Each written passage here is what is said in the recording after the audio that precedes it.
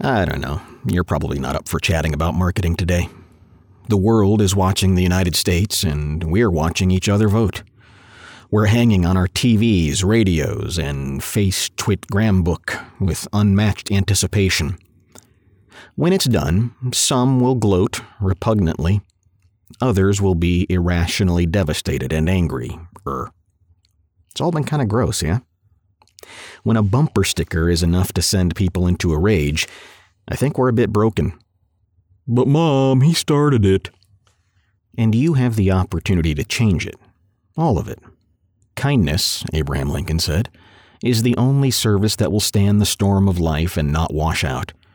It will wear well and will be remembered long after the prism of politeness or the complexion of courtesy has faded away. I can see Mr. Lincoln's home from my office window. We think of the latter half of the 19th century as a time of manners.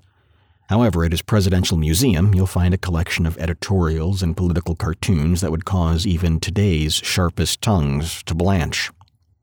Mr. Lincoln is a barbarian, Scythian, Yahoo, or guerrilla, wrote New York lawyer George Templeton Strong.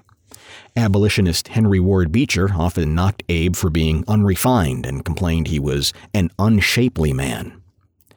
Northern newspapers openly called for Lincoln's assassination, and his own General George McClellan called the president a coward, an idiot, and the original guerrilla.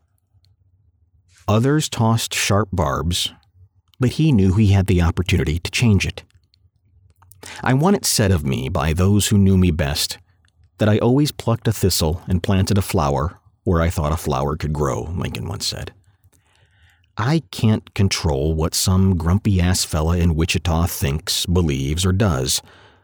I can have level-headed conversations with my friends and my family, face-to-face, not behind a social media account. Maybe I'll change them, maybe I won't. I do know it can be done respectfully and with pure intent.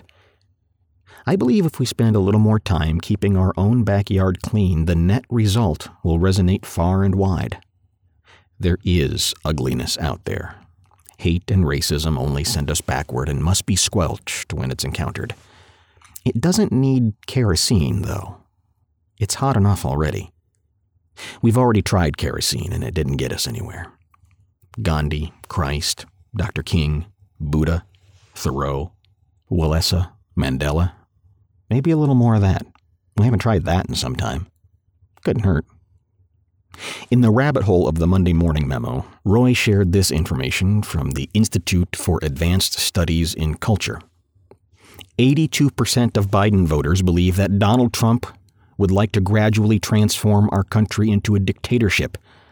90% of Trump voters believe that the Democrats want to gradually turn America into a socialist country. According to a survey conducted by Braver Angels, a group that sponsors bipartisan conversations, 70% of Americans believe that if the quote-unquote wrong candidate wins, America will not recover. Maybe he started it. Maybe we started it. Let's try to do better. It's time.